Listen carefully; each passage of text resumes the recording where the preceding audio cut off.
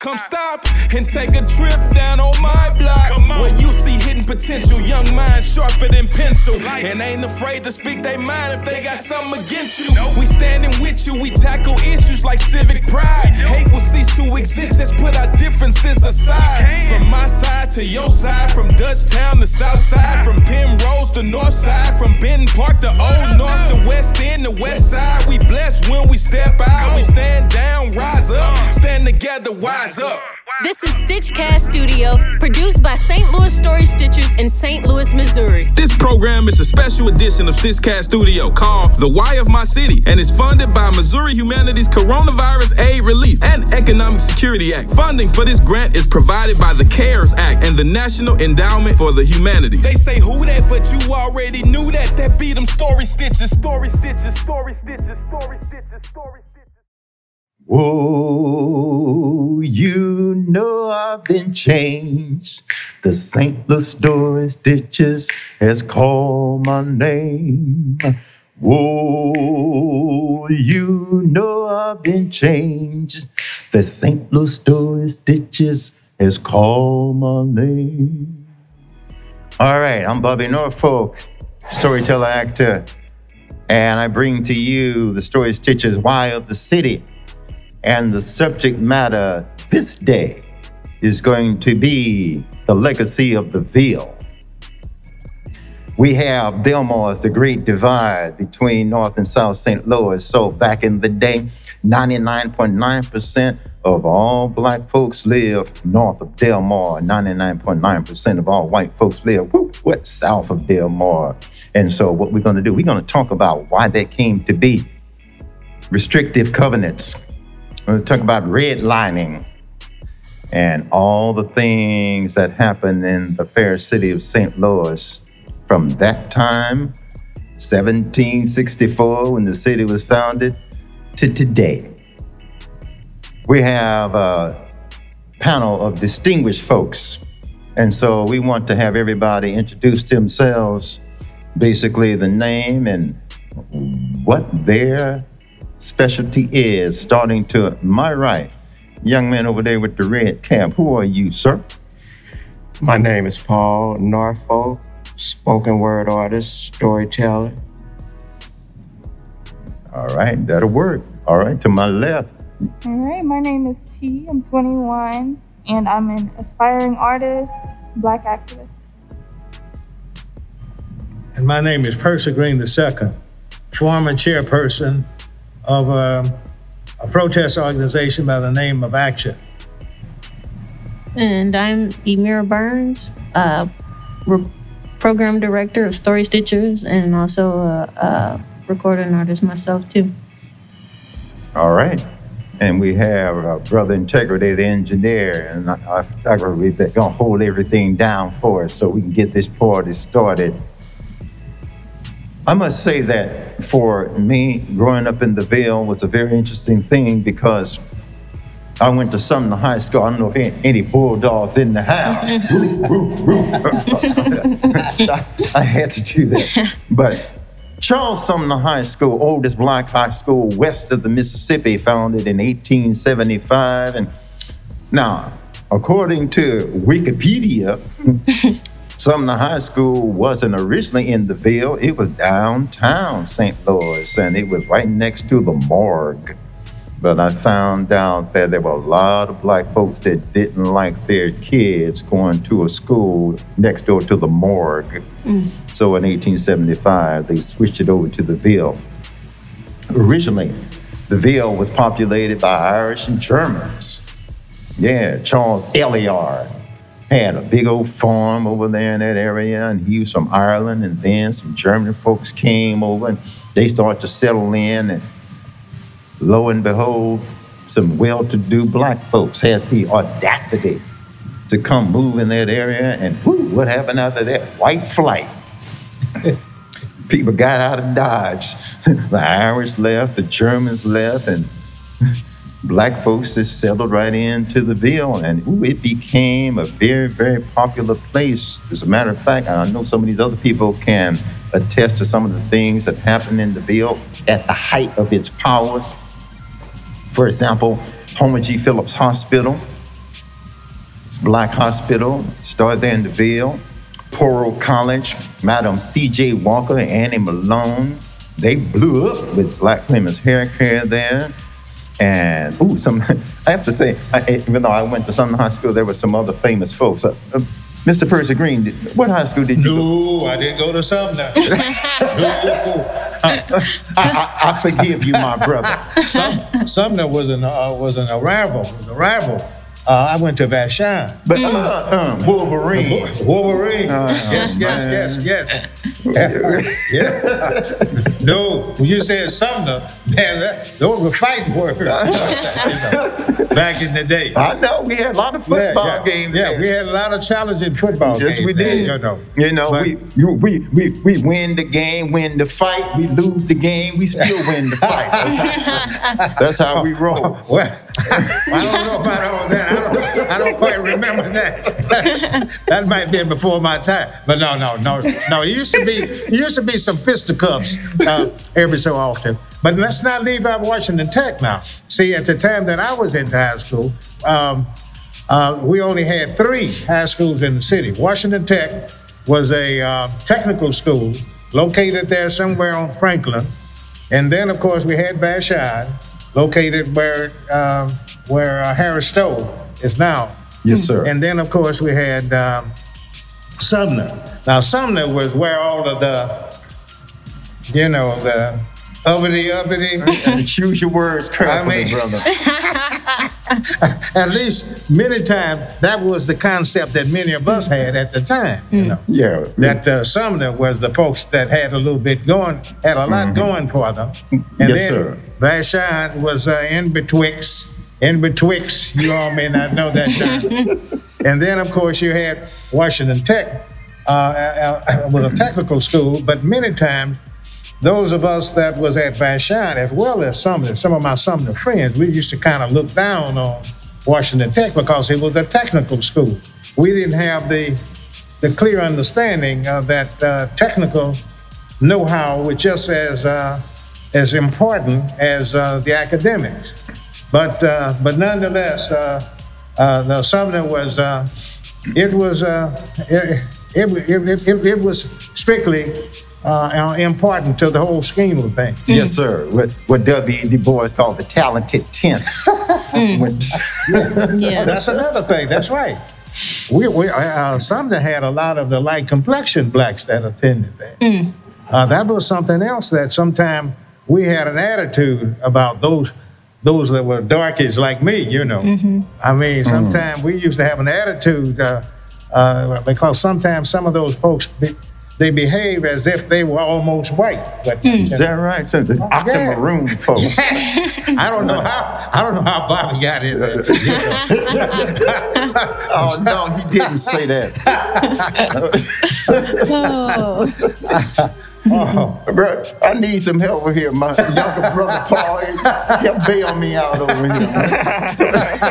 So I have a question for you all. What are some of your most memorable moments in the Ville? Growing up.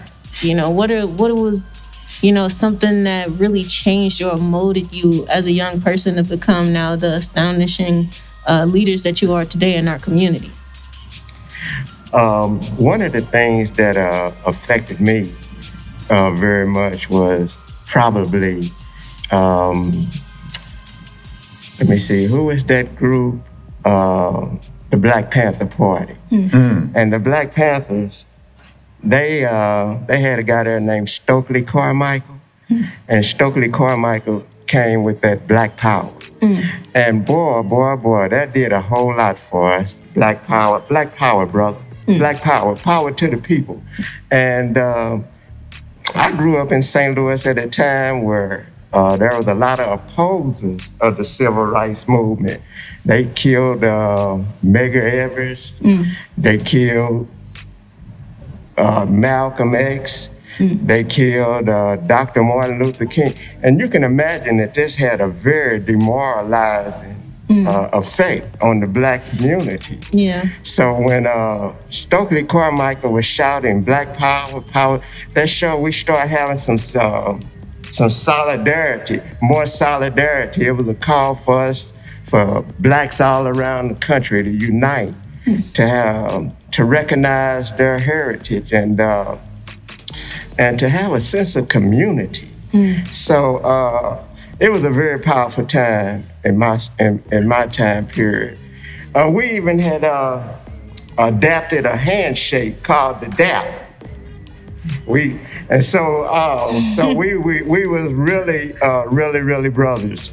One other thing that I needed to say about that, the Black Panther Party was a very strong movement around the country, and there was the forces to be. Edgar J. Hoover started sending his agents out to destroy the Black Panther Party. I believe one of the things that he did was started to flood the black community with heroin. And pretty soon, people wasn't saying, power to the people, brother, power to the people. Instead, they started saying, using the N-word and going, Negro, I don't want to hear nothing like that.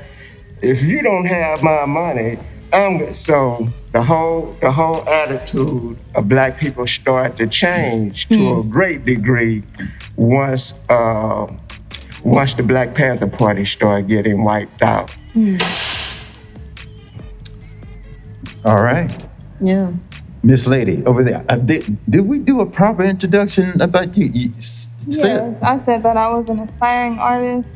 Performing artist? Okay, Yeah. give us a little bit of the background of your Ville history.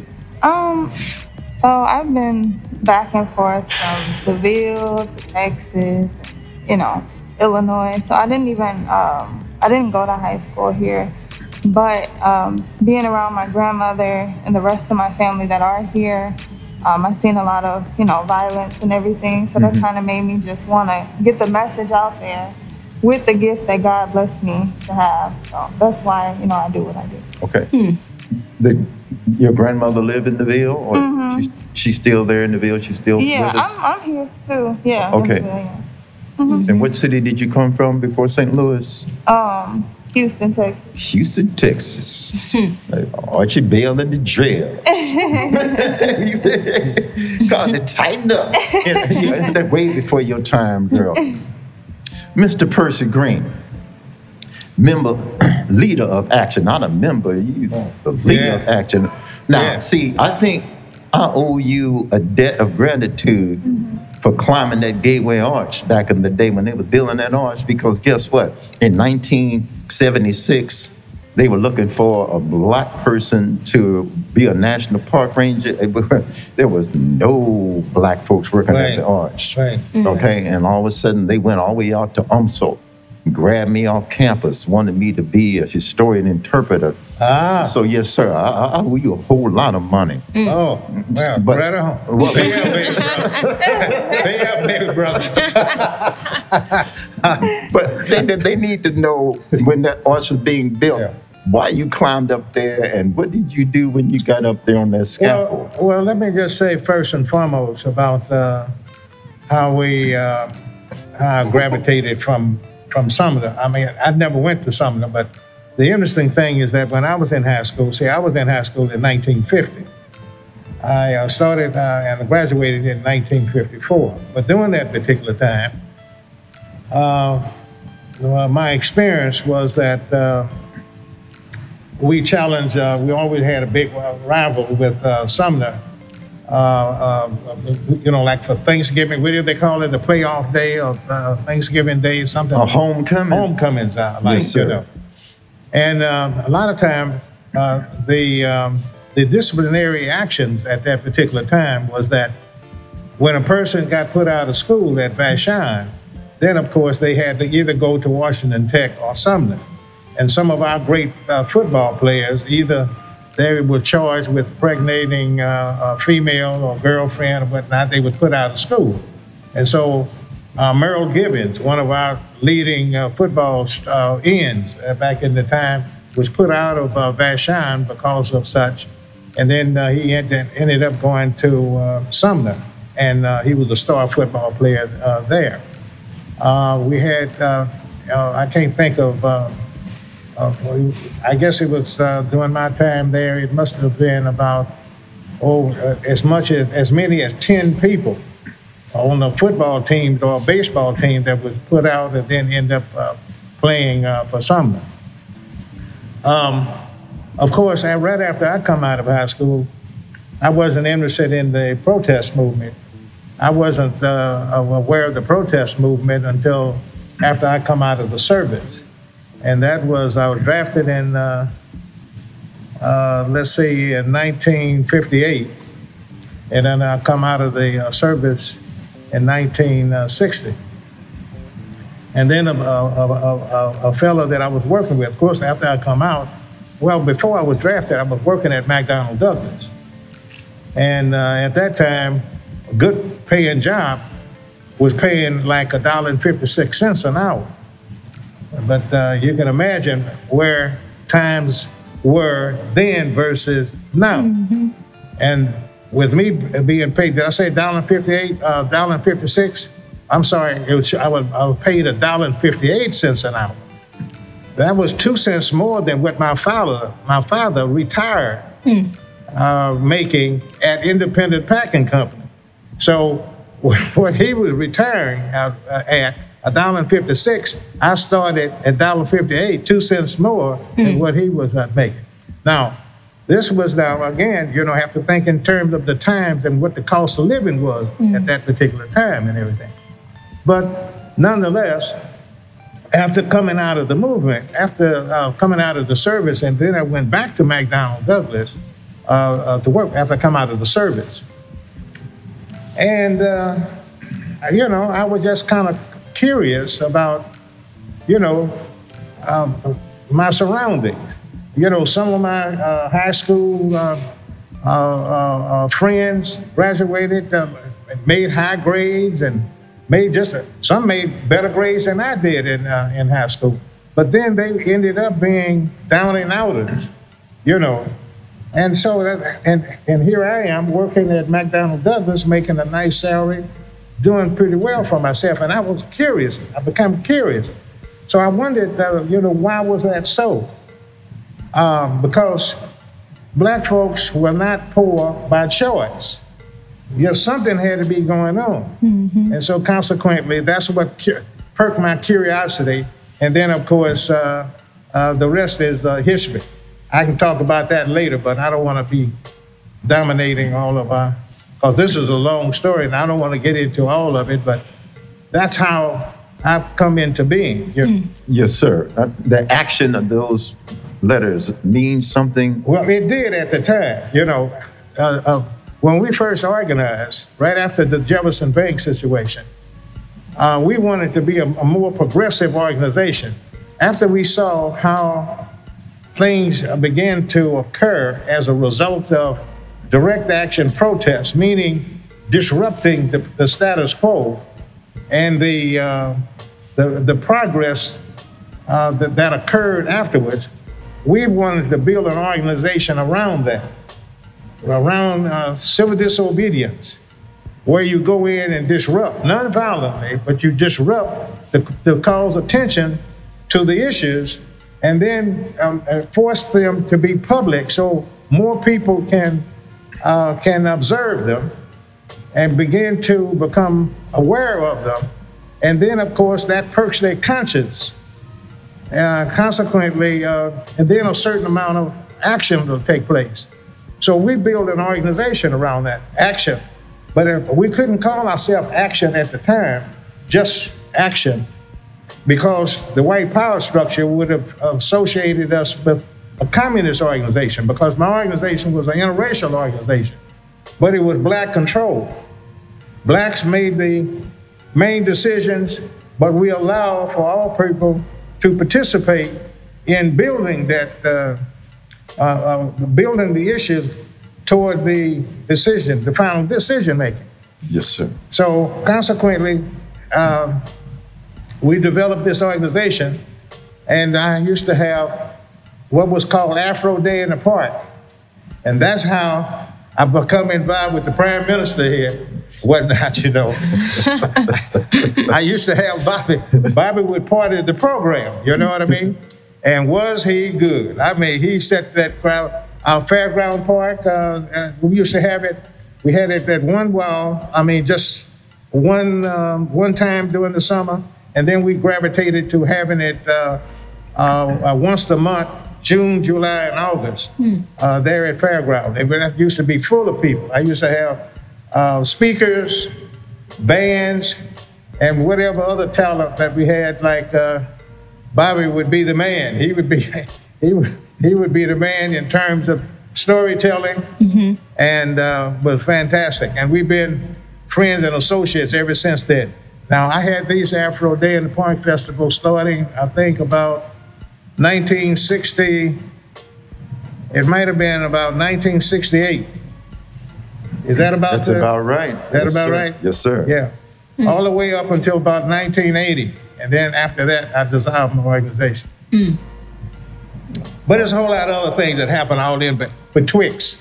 Mr. Paul, otherwise known as Mr. Smooth.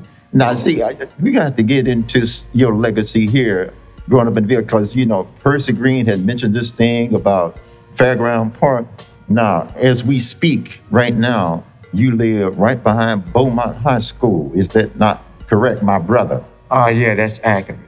And you are an organic farmer. Is that not correct? That's accurate. Okay, and you have this crop called wheatgrass. Could you just tell us a little bit about the wheatgrass? Oh, yeah.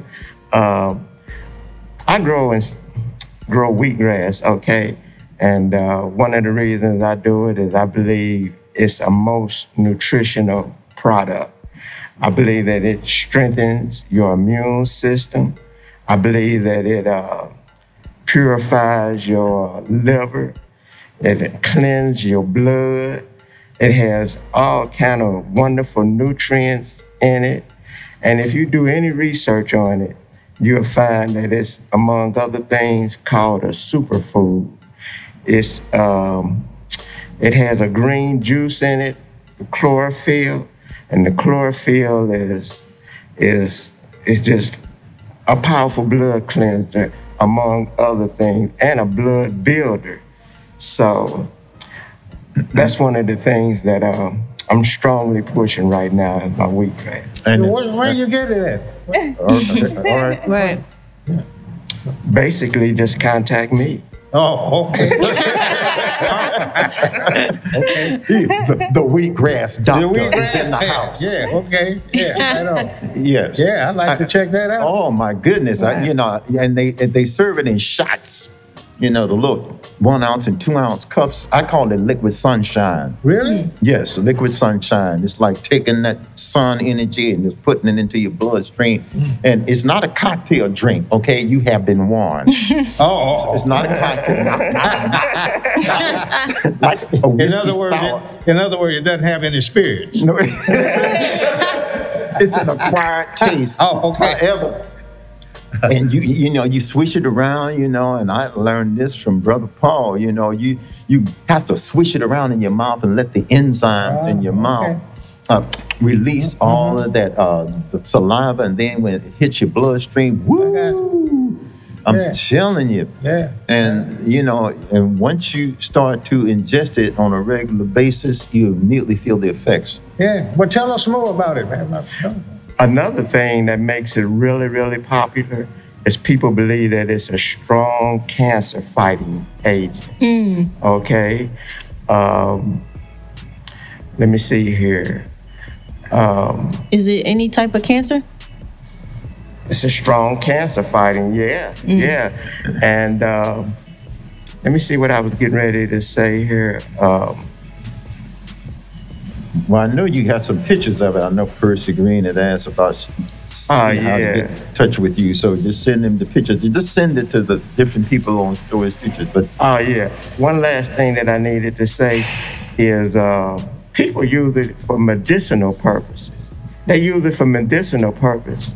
And the greatest thing about wheatgrass is whenever you go and get medicines from a doctor or a pharmacist, all medications have side effects. No such thing with wheatgrass juice. No side effects. No, you said no side effects. No side effects. because it's natural.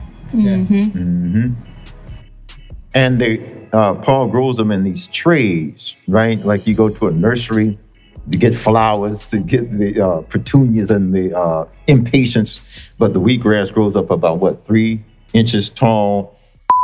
Hey everybody, you know what time it is. It's time right now for our Pick the City Up art interlude, featuring an original piece by famous author and storyteller Bobby Norfolk called The Veil. Deep in the system of the Milky Way, down on a planet called Earth, there is a place in North St. Louis I've lived since my birth.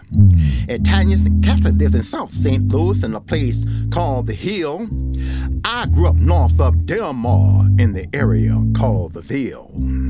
It was an adventure and a thrill. People from all walks of life going through joy, going through strife, the best of the best, having to achieve test after test. Where'd I go to high school, you might ask? Well, here, dear people, is a blast from the past. 1, 2, 1. Everywhere we go, people wanna know who we are, so we tell them, we are the bulldog, the mighty bulldog, What you gonna do, the Boston Boogaloo? What you gonna say, whip it all the way, hey, Ungawa, Sumner's got the power.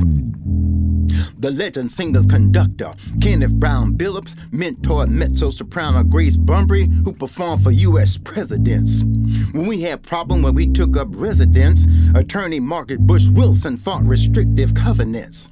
She went to the U.S. Supreme Court, challenging redliners in the battle of Shelley versus Kramer. She was a powerhouse, and the system simply couldn't tame her. After the rise of Chuck Berry, Tina Turner blew up with a song called Proud Mary. Left a good job down in the city, working for the man every night and day. And I never lost 1 minute of sleep when I was worrying about the way that thing might have been. You know, big wheel keep on turning. Proud Mary keeps on burning. You know we're just rolling on the river. Master teacher Julia Davis came to fame, and the St. Louis Public Library put a building in her name. Google the group The Fifth Dimension, featuring Ron Townsend and Billy Davis Jr., and take your pick with songs like Age of Aquarius, Up, Up and Away, and Stone Soul Picnic. Charles H. Turner, a brilliant scientist of great renown, had a middle school named after him in this North St. Louis town.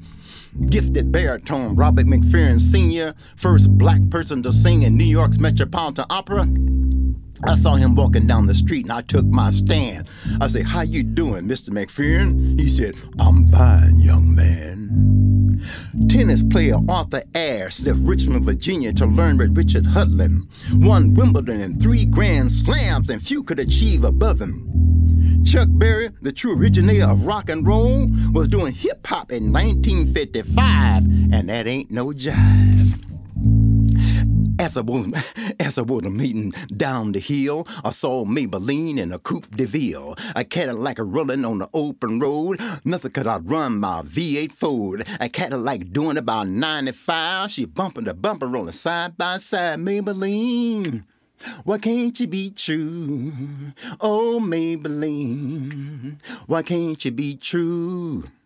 You done going back doing the things you used to do. Annie Malone and Madam C.J. Walker perfected black women's hair care and became black female millionaires. Attorney Homer G. Phillips lobbied for the first black hospital in the Ville, and politics are being played in his name even still. Activist comedian Dick Gregory in 1961 showed other black comedians exactly how it was done. And what am I talking about? Talking about the Ville. Boom, boom, boom. I'm talking about the Ville. Boom, boom, boom. I'm talking about the Ville.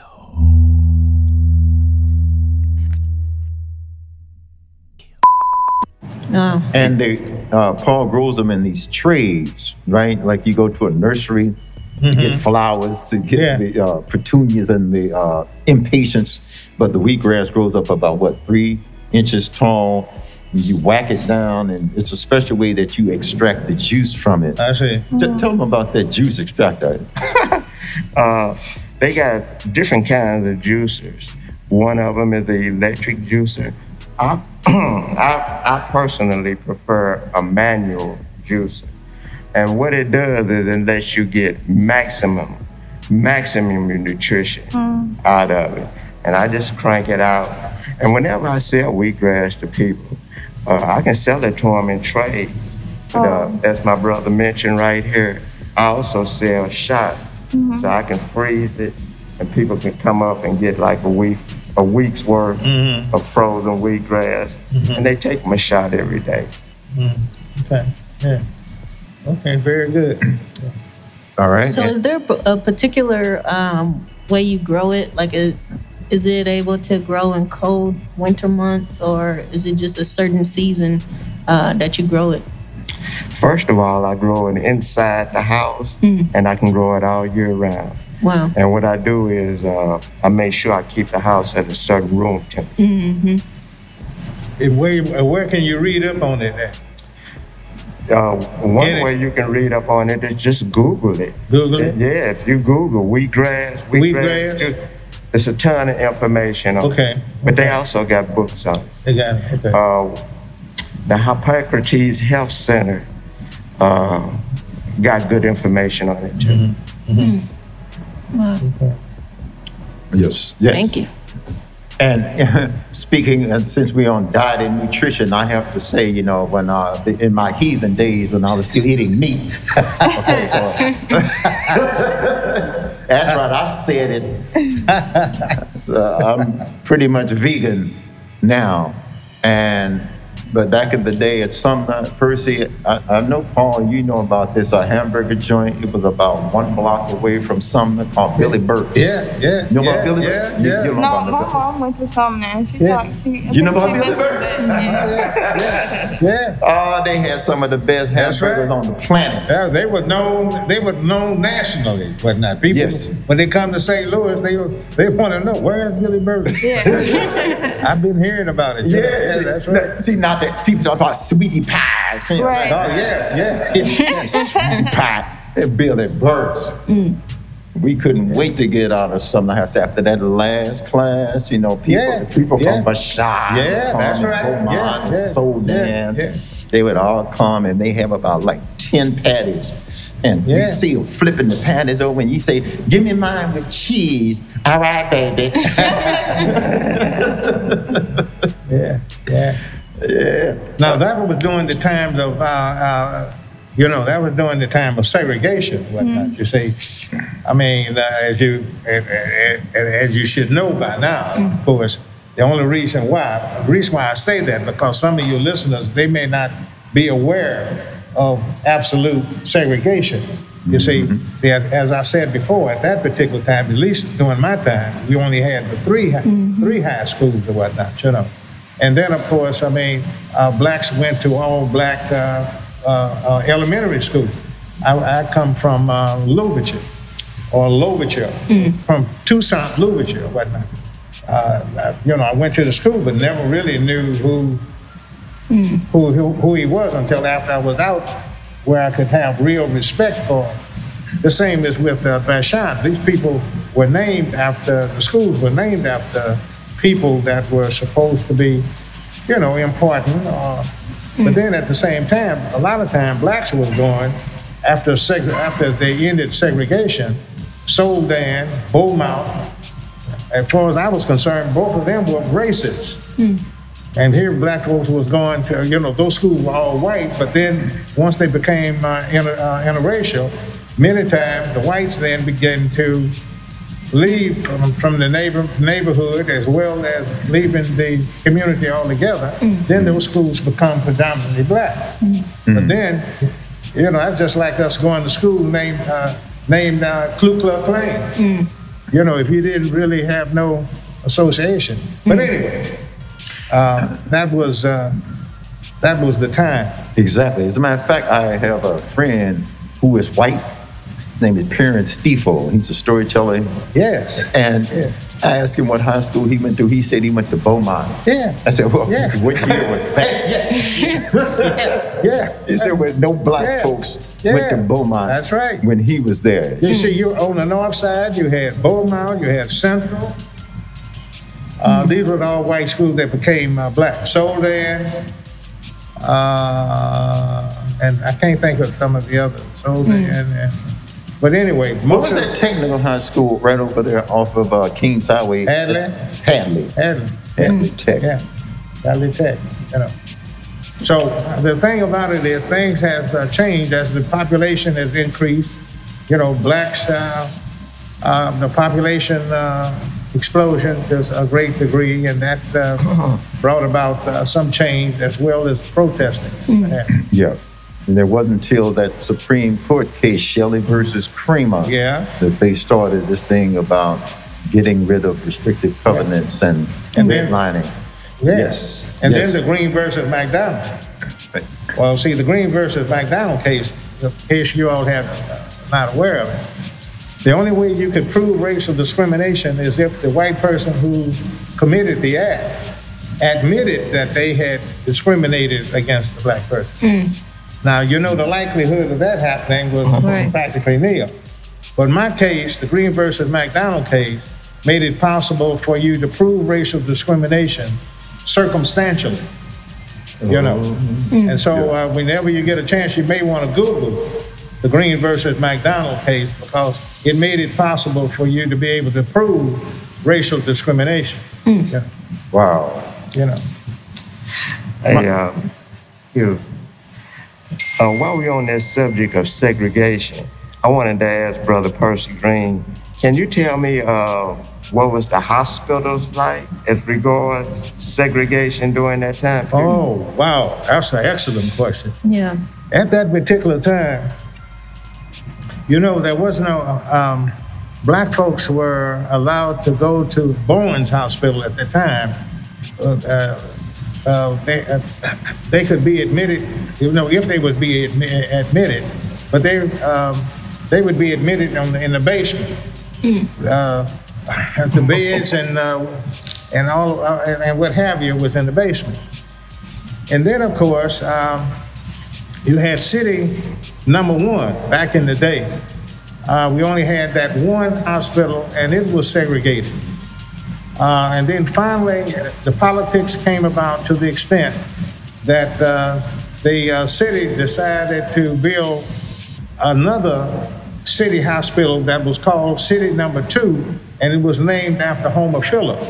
Homer Phillips was an attorney, and he was pretty much of an activist or whatnot. And then, of course, I mean, they named the hospital after him. Now, he was killed. He was assassinated in some manner, and to this day, they have not solved that particular crime. So Homer Phillips was killed over there on, I think it was around Taylor and something, I can't forget. But someone, one morning, he was on his way to work, come up, boom, shot him dead and disappeared, and nothing, that was an unsolved crime to this day. Wow. And that Homer Phillips that was shot dead, that's the same one that the hospital was built after. Yeah, right? yeah. Okay. The hospital was named after. All right. It was called City Number 2, and I think after his death and after his advocacy for so long for a city hospital for black, because the black population was growing so, and it was just inhumane to have black folks not have a place to be hospitalized and taken care of, and be relegated to Bowens down in the basement or whatnot. I mean, where you had all of the pipes and hardly any light or whatever, you know. Yeah. Thank you very much for that, brother. Yeah. Yeah. My sister, you said your grandmother went to Sumner High School? My mother went to Sumner. Okay. She probably wasn't there with you all, though. Did you have any stories that they told you about the Ville or Sumner? No, I'm not sure what school my grandmother went to, but it was predominantly white. and she had a lot of experiences with discrimination. I know she said they used to bully her, they used to take her lunch money, and one day she got off the bus, and there was this white boy. He raised the window, he let the window down on the bus, and he spit right on her and called her, the N-word. This was in the city? Yeah. The school that she went to? Yeah. Well, it wouldn't have been Sumner. No, that's why I said I don't know what school she went to. No, it probably had to be the schools that I met, Soldan. Beaumont. Or Beaumont. Now, Southwest High School used to be, I think, right over there. First, it was over there, right at the hill. Which one? Southwest High School. But yeah, we had Southwest, but I think Southwest was one of those that desegregated. Oh, she lived on the South Side? I think so. Oh, well, then you probably right then.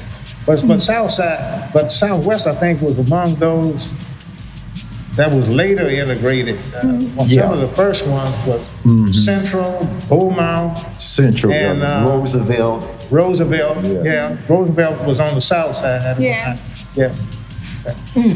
So, question. I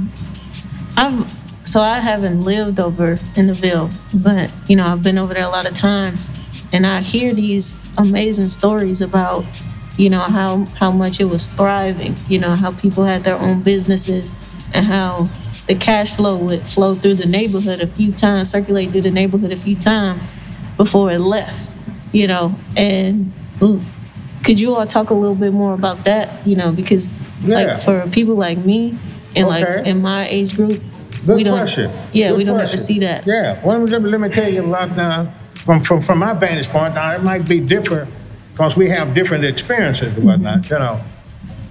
I often talk about that at a lot of speaking engagements.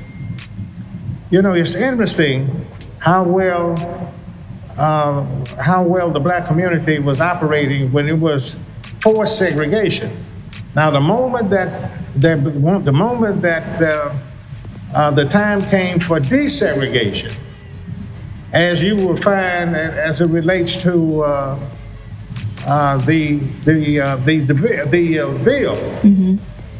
I mean, all of a sudden, those professional blacks and what have you, they could hardly wait to move out of the bill to these predominantly white areas. And then that took place around, I'm thinking about 1950, because when the Supreme Court said something about the covenant not being constitutional, that means that blacks then could move wherever they could possibly move to. Many of the blacks that were professional and had making the kind of money that they could move, they moved. They moved in such areas that was like Pine Lawn, Wellston. That was the first line. And then, of course, when it became predominantly blacks, then the blacks moved further and further. But the point is that the population in the bill, as far as blacks, it took a hell of a dive. Yes. I mean, they lost about 30%, or 30 or 40 some odd percent, the moment shortly after the decision was made that blacks could move anywhere, So the interesting thing is that how well black was doing in all black setting is something that we need to take pride in. But at the same time, remember, that wasn't like it was volunteered, because no sooner than blacks got an opportunity to move out of that setting, they did so. Now the question is, why is it that, why can't that be done on a volunteer basis? The same as blacks in the other places, like you talk about Black Wall Street. It was the same way, except there you have whites become envious of how well black was doing in a segregated setting, and they burned it down. Yes, they did.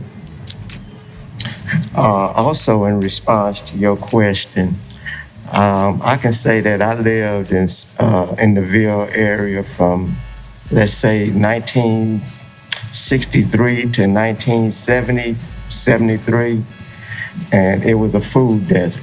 It was definitely a food desert. So as regards your question about businesses, the number one thing I seen around there was people selling pig ears and pig feet. Yeah. You can go to the you can go to the liquor store, most of the stores, and they got pickled pig feet in a jar. And we was hooked on that stuff. We loved it. Where the hot sauce? That's right. I love the pig feet. I love the pig ear. The pig ear. We ate everything but the oink. Pigtails. They had little trucks where you can buy hot polar sausages and things of this nature. Another thing, as regards to the businesses, Homer G. Phillips was a place that employed a lot of people. So a lot of blacks was able to get plenty of work from Homer G. That was probably the only hospital in the country that trained black nurses, maybe black doctors. So it was a really great place.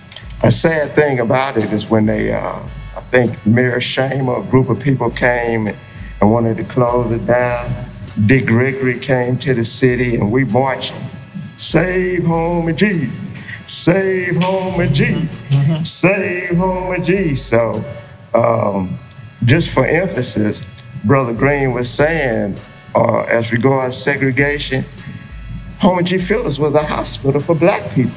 And they closed it down. So, you know, that was a pretty rough day for many of us. They specialized not so much in the gunshots, but a lot of night wounds. Homer G. Phillips, they had master doctors and nurses there to see. There was this gang activity going on back in the day when we were in high school. It had nothing to do with Bloods and Crips. This was the Taylor Cottage gang, the TCs. They were over there in your neighborhood. No, we had on my neighborhood. We had the Angels, Compton Hill Angels. Compton Hill. Then you had the Turks down on the low end, and then you had the Counts. You had the BTOs, the big time. The Vanderbilt Bugs. And then you had all kinds of other in between. You know? Yeah. But at that time, it was a lot of night fighting. But you did have some shooting. I remember you had when I was in high school, we had a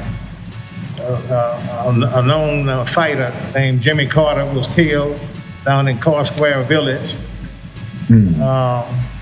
as a result of shooting. I can't notice something. But we had a fair share. I mean, based upon the population, you know, but we didn't have the big caliber guns. We had like 22, 25 or whatnot, you know. And it wasn't drive-bys or whatnot. You know, so when a lot of people didn't have a lot of cars, the people that had something going for them, you know, had cars, and then eventually... They had duels. Yeah, we used to have dances. 20 steps, turn, and fire. See, we used to have gang fight at dances or whatnot, you know. Yeah. But anyway. So you know had to be able to use you had to know how to who you box for. I box for Tanny. I box for DeSoto. Yeah. You had that going too. You had the boxing thing going on where youngsters could show their manhood, especially the male, and show their manhood in terms of how well they could box, you know. But then you had some of the brothers that had a glass jaw. They could do a lot of good shadow boxing, but no sooner they got in the ring and got hit upside the head, they was out for the count. You know? Like Richard Pryor said, better to say there he goes than there he lay. But do you know, you're talking about the economics though, Miss Amira, there was actually right there behind John Marshall Grade School, right off of what was then Eastern Avenue, now Martin Luther King Drive, right there at Taylor and New State area, there was a Burger King. And so, you know, that's unheard of, have a Burger King down in the hood. Yeah. Yeah. So, yeah. But also, now let's think about White Castle. See, there was a time, there was picket lines at White Castle there on Natural Bridge and Kings Highway. Caused a lot. Yeah, because they didn't allow blacks, they didn't serve blacks except at the window. You had to get your White Castle and leave. You could not come in and you couldn't drive on the lot. But the thing about it is, you know, all of that is going on now, especially, it has its own history. Yeah. Wow. Thank you. All right, you know, But the thing about the Ville, I've been over there recently. Wow, it looks like we're about to lose. The Ville. I mean, it looks like bombed now. out. Look like planes just looks drop like bombs weeds and everything. It's no care. It's no living over there. I think they have a senior citizen building over there. Annie Malone is still there, I understand. But I come through that, I couldn't hardly recognize that. Weeds this tall or whatnot, you know, and abandoned buildings. And, you know, what's going on? I mean...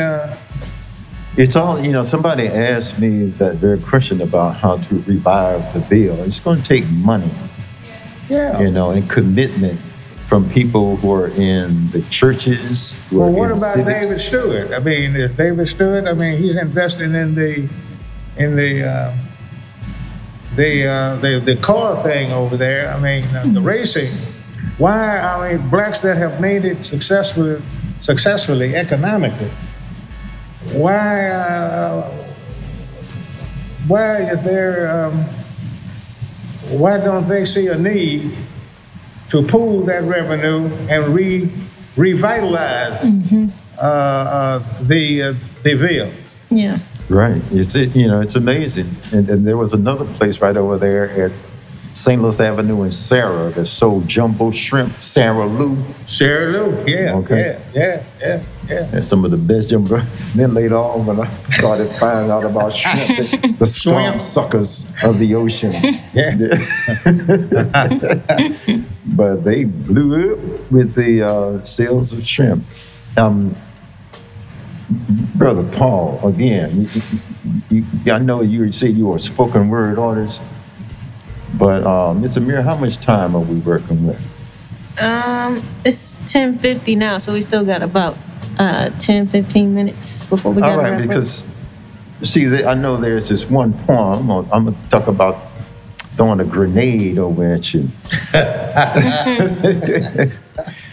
Because I know the sister over here, she blew us a little bit of her song, but can you regale us with a piece of work? I don't know if it's going to be True Blues or E-Plug.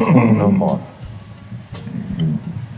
Well, I say around the late 60s, early 70s, the last poets did a poem called True Blues, and this is my version of it.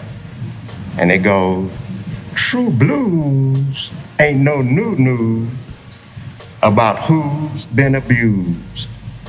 For the blues is as old as my stolen soul. I sang the blues when the missionaries came, passing out Bibles in Jesus' name. I sang the blues from the hull of the ship, beneath the sting, pow, of the slave master's whip. I sang the blues when the ship anchored dock, my family being sold on the slave block. I sang the blues being torn from my firstborn, hung my head and cried when my wife took his life and then committed suicide. I sang the blues on the slave master's plantation, helping him to build his free nation. I seen the blues in the cotton field, hustling to make the daily yield. I seen the blues when he forced my woman to bed. Lord knows I wish he was dead. I seen the blues on the run, ducking the dog and dodging the gun. I seen the blues hanging from the tree in a desperate attempt to break free. I seen the blues in all his wars, dying from some unknown cause. I sang the blues from sun up to sundown, cursing the master when he wasn't around. I sang the blues in a high tone, low moan, low groan, soft grunt, hard funk, sure enough singing the blues. I sang the blues on land, sea, and air about who, when, why, and where. I sang the blues in church on Sunday, slaving on Monday, abused on Tuesday, misused on Wednesday, accused on Thursday, fried alive on Friday, and died on Saturday. Sure enough, sing the blues. I sang the blues in summer, fall, winter, and spring. Now you know, sure enough, the blues is my thing. I sing backwater blues, rhythm and blues, gospel blues, St. Louis blues, East St. Louis blues, crosstown blues, Chicago blues. I sing the Flint, Michigan, contaminated drinking water blues. I sing the Ferguson blues. I sing the Doris Webby Peabody blues. I sing the Pruitt-Igoe blues. I sing the Crossroad Prison blues, the Charleston Prison blues. I sing the St. Louis City Workhouse blues. I sing the Tulsa, Oklahoma Greenwood Massacre blues. I sing the Police George Floyd Neon Neck blues. I sing the Watts blues, Harlem blues, Gut Bucket blues, Funky Junkie blues, the Up North cigarette cough blues, the down south strung out the side of my mouth blues, the Mississippi I'll be darned blues. I sing the blues black. I sing the blues blacker. I sing the blues blackest. Now I sing about my show enough blues blackness, while staying conscious of my spiritual need and balancing this with an acute awareness about my blackness. Thank you. That was off the chain, man. We need to hear more of that. Yeah. Right on. All right, now that's the way it's supposed to be done. Yeah. Growing up in the Ville, you know, I know, Paul, you rode on the streetcars. I don't know about my brothers over there, but I don't even know what a streetcar is except for one that they built to run through the Delmar. Yeah. But Percy, you know about the streetcar. Oh, yeah. Yeah, they went from as a matter of fact, they went all the way downtown. Yeah. They looped around Sticksbury and Fuller. They used to go out to Wellston and turn around, the Wellston Loop. Yeah, They would, and we'd jump on that streetcar, run on an electrical wire, go down to Sticksbury and Fuller where our pop used to work. Sticksbury and Fuller, now known as Dillard's. Yeah. And then we could walk about 3 blocks south to famous bar, now known as Macy's. Mm-hmm. Then we'd hop back on the streetcar, go past the Ville, go all the way to Wilson, the Wilson Loop, where it looped around. You remember Katz Drugstore was there. Yeah. J.C. Penney. Yeah. You know, the 5 and 10 cent store. Yeah. Ben Franklin. Yeah. As a matter of fact, that was the day when the Ville and Wellston Loop, and it was all connected with downtown. And I bet, young lady, you said your mother was from St. Louis? Yeah. Okay. I don't know if did she ever talk about the streetcars? Yeah. I know. It seems impolite to be asking women's age, but No, she was born in the 60s. in the 50s? In the 60s. 60s? Okay. You say she was born in the 60s? Born in the Yeah. 60s. Yeah, Percy, you got shoes older than her. Yeah. So- Hey, Bobby, last Friday was my birthday. I just turned 85. Congratulations. Come on. You know, Yeah. Brother, come walking up in here without a cane, too. Right. Yeah, I'm proud of you, my brother. Yeah. You know I'm standing on your shoulders. Yeah. That's all about the Ville. And so, one thing that I saw too, that Annie Malone's May Day Parade. I was actually going to ask about that. Yes, Annie Malone had the children's home there in the Ville, and then every May Day, they would have the parade, and it would go all through North St. Louis, and then it would end right there at Tandy and Tandy Field. Park, Yeah. yeah. And then they would have the pom-pom post drum and Time, bugle yeah. corps against the American Woodmen. Well, see, me and my organization, we was the Annie Malone moving downtown. Yes, Yeah. sir. We felt as if that was the only thing that we had that had Exactly. some. That it moved out of the And Ville then to it was downtown. it was a community and whatnot, you Yes, know what sir. I mean? And then you had the kind of the leadership saw fit. They want to identify with the White Veil Prophet. There's something else the that Veil Prophet. that I was in opposition to because of the people that participated in that. The White Veil Prophet was like the Ku Klux Klan here in the city of St. Louis. And then they were the heads of all of the large businesses that refused to hire blacks in the better paying jobs and whatnot, you know. And here, I tell you,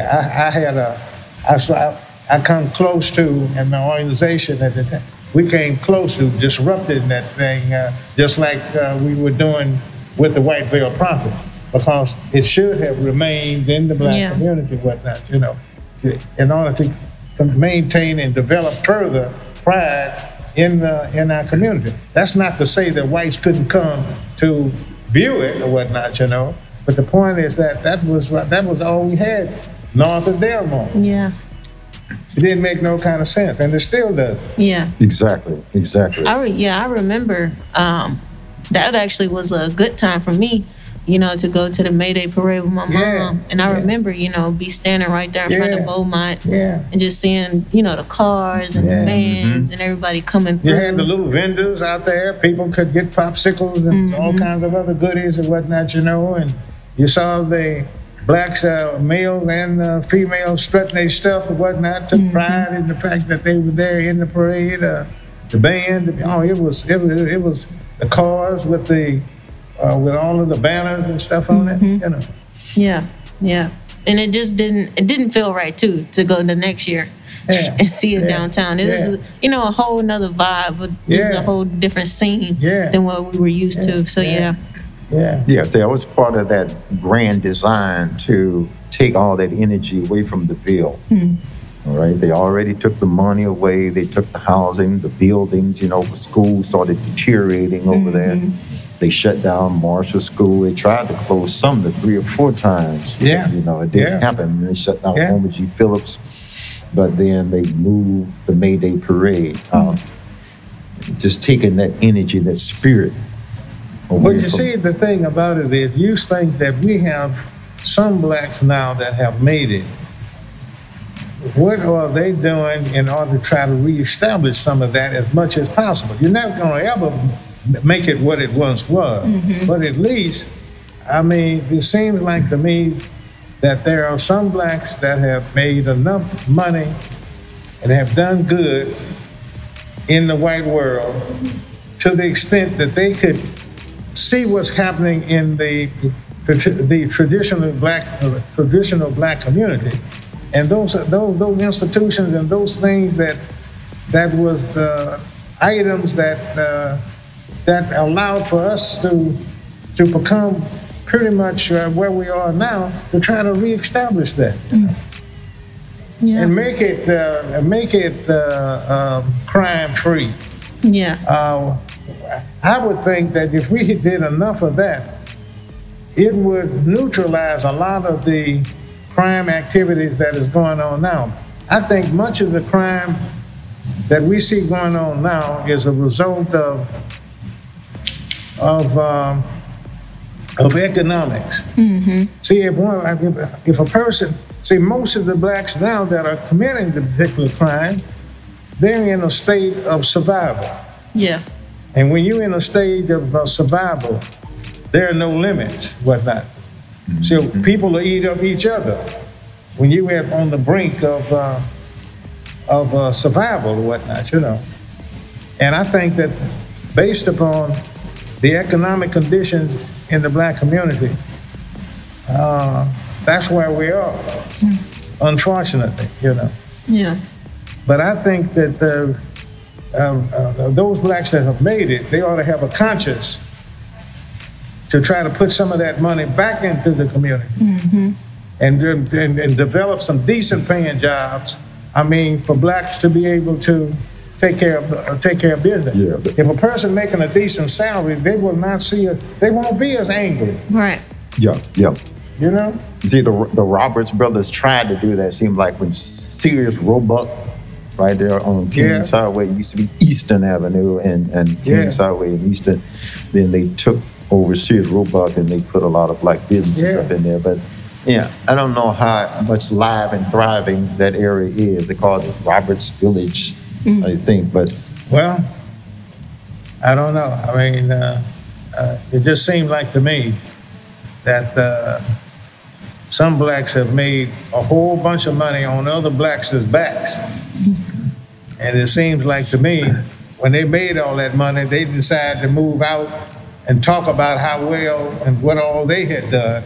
But they're not putting forth any effort in order to try to make it such where blacks can make a decent salary. You know. I think it's the majority of black people have that crab in the barrel mentality. That have the what? The crab in the barrel mentality. What is that? Tell me. Where they like I think I know, like but just what you said, like they step on each other's backs. They get out of Dodge, you know, they make it. They forget about other people. And then, you know, the people that are over it, the big names, the elite, they're robbing us of our inheritance. And we're not, you know, we're not getting anything that's ours. Yeah. And then you have a lot of the politicians. Of course, we don't do our fair share of voting anymore. Right. You know, sometimes, many times, the wrong kind of people get in office, and once they get in office, they become selfish and don't do anything except try to keep themselves in office. It's you know, it's part of the human condition. The human condition, and you know this thing that we deal with. You know, it goes back to the soul. Just like what the sister said. You know, you make something, you need to give back. That's what we learned at this church me and Paul used to go to, Newstead Baptist Church, right over Newstead and North Market. We learned how to tithe. I didn't know what tithing was, so I started going to Newstead Missionary Baptist Church.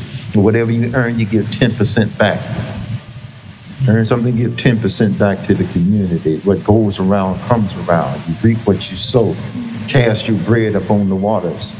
And so that was something that I brought from that childhood. Yeah, my man, he versatile. We gonna make him a rep after a while. Wow. He's so versatile or whatnot, you know. Now you see why I call him the prime minister, though. It is what it is. You know. Yeah, but much of it is economics. I do think that if, you know, the reason why the difference in North St. Louis and Ladue is what? Money. Most of those people over there, I mean, you can have you know, just think of yourself. Now imagine a community where you had black men, black females, children, but the family unit is making a decent salary, whereby the family can direct and discipline their kid. The family unit, the mother and father both. Reason why you have so many broken families in the black community is because of economics, much of the time and whatnot, you know. And then, I mean, but if you had enough, it's not to say that money is everything, but I think it would cure most of the problem. Yeah. You know, a person wouldn't have a reason to hit a lady in the head if he's got some money in his pocket, unless he's greedy. Now, you do have greedy, but most of the time, most people are not greedy. Most people just want enough to do what they like to do and be left alone. Yeah. You know. Yeah, definitely.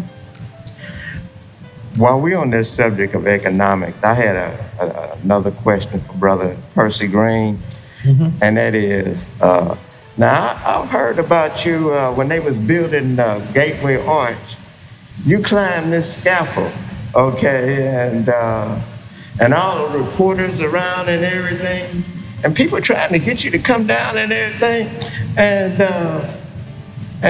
finally you come down, and is it true that they asked you that, Brother Percy Green, why did you ever come down? Did you say the only reason you came down because you had to go to work? Yeah. I did say that. I did say that. The only reason why, that was all right. I say, you know, it was me and a white dude. One of me and a white dude climbed the arch and whatnot, you know. And it was a planned demonstration.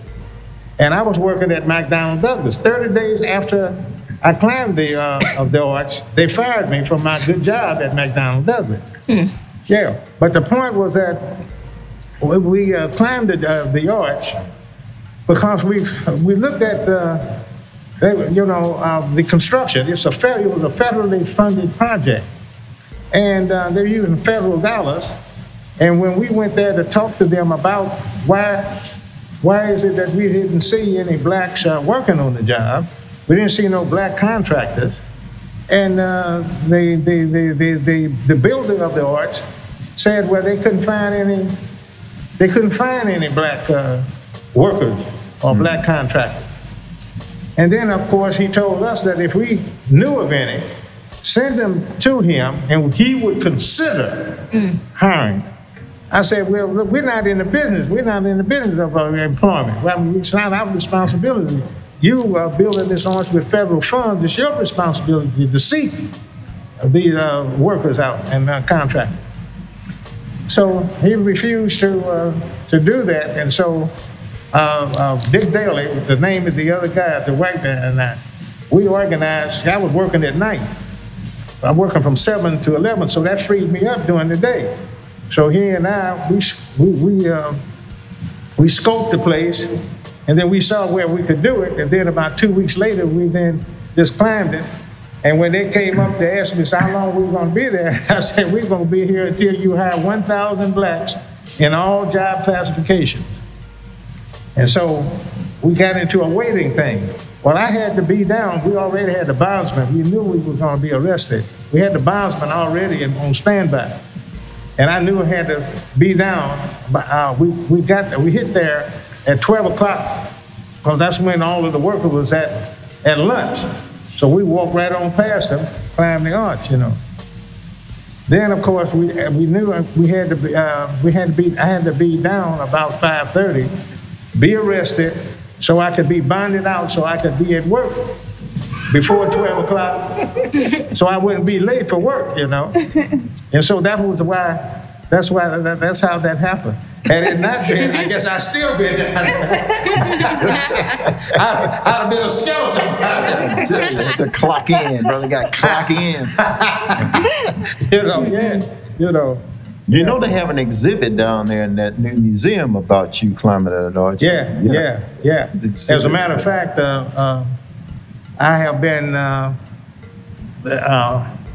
each year they had me, as a matter of fact, this past year they had me to come down and give a talk about it, you know. Yeah. Oh yeah, but hey, been arrested many, many, many times. And I invite all of you all to at least be arrested at least once or twice.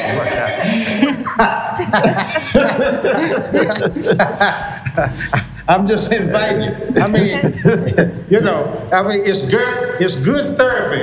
And then on top of it, you'll be surprised of how you can learn about how corrupt the justice system is. You see how the policemen, for most part, how they lie. I mean, and lie. You see that them judges are corrupt. Yeah. I mean, you see how the whole system is not near what you see is what you witness on TV. Prompt and everything is being prompted and all that other. No. You got a whole. That's why many folks have the attitudes that they have. Is because once they learn how the penitentiary is full of people up there on trumped up charges. It's not to say that they weren't dirty, but they were not guilty of the charges that sent them to them. So that would be just like that would be just like if you hit a fly and killed it, and then the person charged you with murder for killing a fly, and then you end up getting penitentiary time. Now, once you come out, you're sure enough going to be hostile of man. Right. Now, everybody else is killing flies because it's supposed to be the thing to do, because it's not worthy of life. But then the moment you kill a fly, then you get charged for murder. That's the type of. Yeah. That's the way they roll. But if you do a civil disobedience with me and go to jail.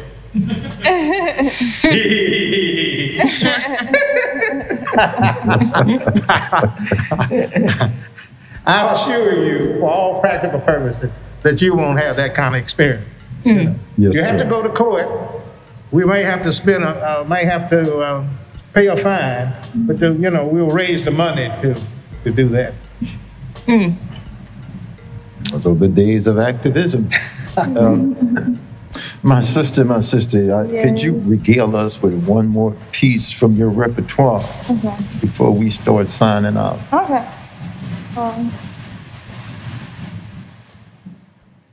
If 2 + 2 is 4, then tell me why I go to Africa for. Bruised, beaten, taken by force. To set the record straight, the land's not yours. These were floors, less words. I can't breathe, mama, everything hurts. Centuries are treating us like dirt. Why don't they think that our lives matter? We cannot kill each other. We're doing them a favor. All black lives matter. No peace, no justice. Ooh, police keep killing us. No, but we ain't giving up. We ain't giving up. No. No, we ain't giving up. All right. Very good. Thank you. Yeah. Yes. Great. Okay, are we winding down? All right, I think we've hit our mark. I would like to thank all of our podcast panelists and our engineers and the man behind the camera. Yes. Yeah, props. Yeah. Miss Amira, thank you for your assistance in dealing with it. Where were we at? The Doc Zac. Yes, sir. Right? The Doc Zac, owned by Ken and Nancy Cransburg. Yeah, them a shout out. Yeah. Too. And this is Bobby Norfolk, and you have been listening to an excerpt of Why of the City, based on St. Louis story Stitches. A nickel is a nickel and a dime is a dime. We would tell you more, but we run out of time. Thank you, Mr. Bob. Excellent. Thank you, my brother. All right. Thank you. Thank you for listening. And last but not least, we want to give a very special special shout out to the Stitchcast Studio sponsors: the City of St. Louis Youth at-Risk Crime Prevention Grant of 2020, Stewart Family Foundation, and Missouri Foundation for Health. To learn more, visit storystitchers.org. Funded by Missouri Humanities Coronavirus Aid Relief and Economic Security Act. They say who that, but you already knew that. That be them Story Stitchers. Story Stitchers, Story Stitchers, Story Stitchers, Story